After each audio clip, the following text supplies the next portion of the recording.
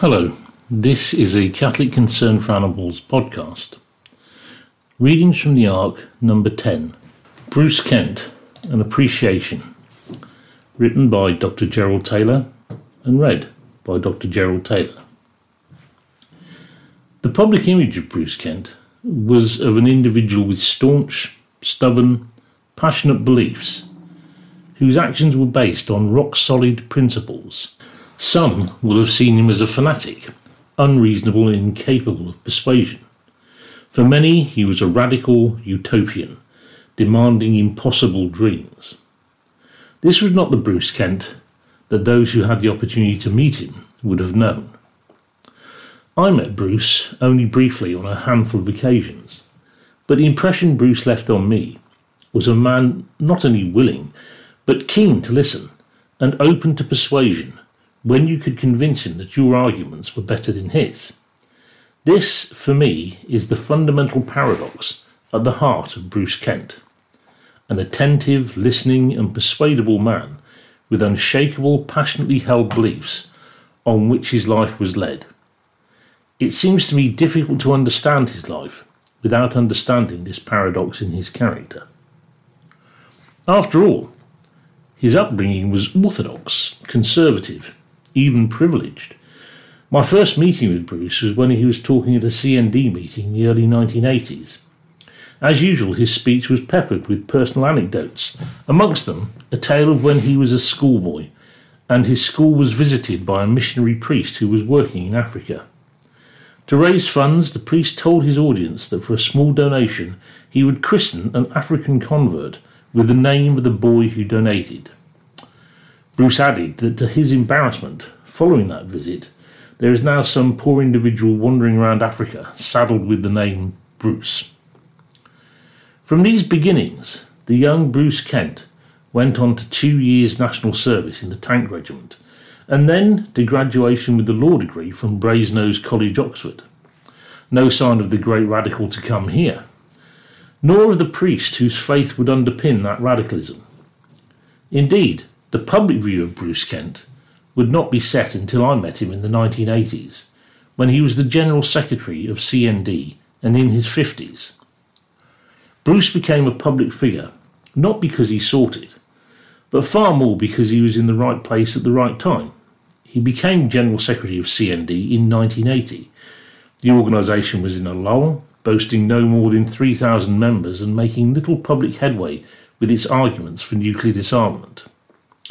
Within a few years, thanks to the political stances of Prime Minister Thatcher and President Reagan and their joint pursuit of a second Cold War, Bruce was addressing rallies of 250,000 in Hyde Park, and the CND membership had risen to over 30 times greater than its 1980 level. During this period, Bruce was a key organiser and participant in some of the most important and significant political protests in British history, notably the growth and development of the peace camps, led by the women-only camp at Greenham Common. The growth of CND as an organisation and its influence owed much to Bruce's genius. That genius lay in working with diverse and disparate groups and individuals and getting them to work with each other, and in having a talent for sticking to beliefs which proved difficult to criticise or denigrate. At the same time as CND rose to become an organisation of international significance, other left-wing groups, notably the Labour Party, were struggling with perceived or actual infiltration by Trotskyite organisations. CND never faced any such perception, avoiding such attention through astute management. Another pitfall, exemplified by numerous accusations, particularly from conservative politicians, was the belief that CND were financed by the Soviet Union, but no sign of the precious Russian gold was ever found. Bruce often commented that he wished CND were financed by Russian gold, but in fact Bruce was very cautious about where CND got their finance from. As Michael Eavis recounted on the Glastonbury website, I met him first in 1981 when I presented him with a profit at that festival of £20,000. I had to persuade him that he should accept it, and that we were reasonable but slightly crazy people who supported CND wholeheartedly. He did, and from then on was always grateful for our support. He came to speak from the pyramid stage several times and inspired us all with his passionate oratory.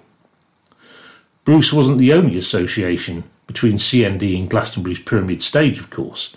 The CND symbol came to dominate the festival for decades into the future. So how did such a conventional individual become such a radical soul? The answer, of course, is in Bruce's experiences within the Catholic Church.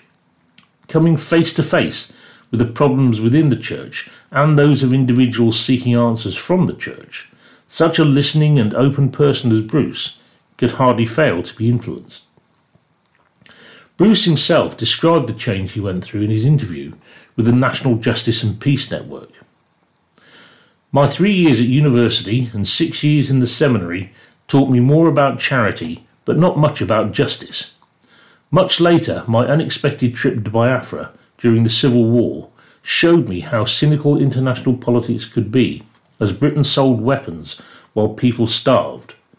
Working in Calcutta as refugees flowed out from East Pakistan made me think about causes, not just symptoms. So did my association with War on Want, always radical and convincing. Peace, I then began to understand, had to be based on justice.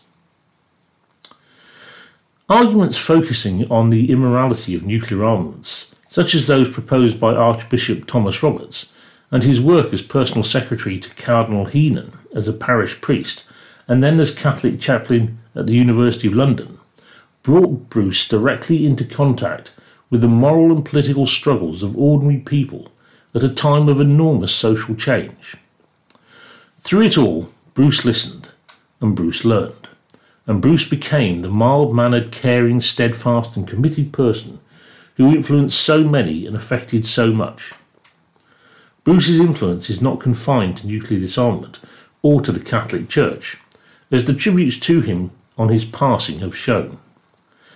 At the time of his death, Bruce is a vice president of CND, a vice president of Pax Christi, and emeritus president of the Movement for the Abolition of War. He was a patron of compassion in world farming, and also, of course, a patron for us at Catholic Concern for Animals. He was awarded the Lambeth Cross for Ecumenism by the Archbishop of Canterbury, Justin Welby, and was warmly regarded across many faiths and by those with none. Bruce never saw the diversity of his interests and engagement as weakening his underlying principles and beliefs. On the contrary, they arose from them. To quote his words to the National Justice and Peace Network again, "All issues of justice interconnect. I get fed up with people who tell me you ought to put your efforts instead into this issue rather than that. The real problem is that so few people, even in churches, are engaged in any social change movement. Apathy and political impotence are major problems today.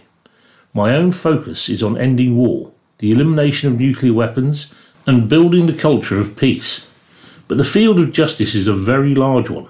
I see myself as being in partnership with those who are working against racism, to eliminate cruelty to animals, for decent housing, for a safe environment, for a less violent media. The list is endless."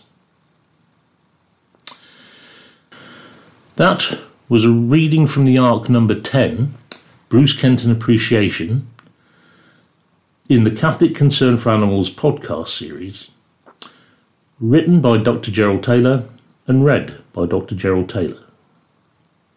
Thank you.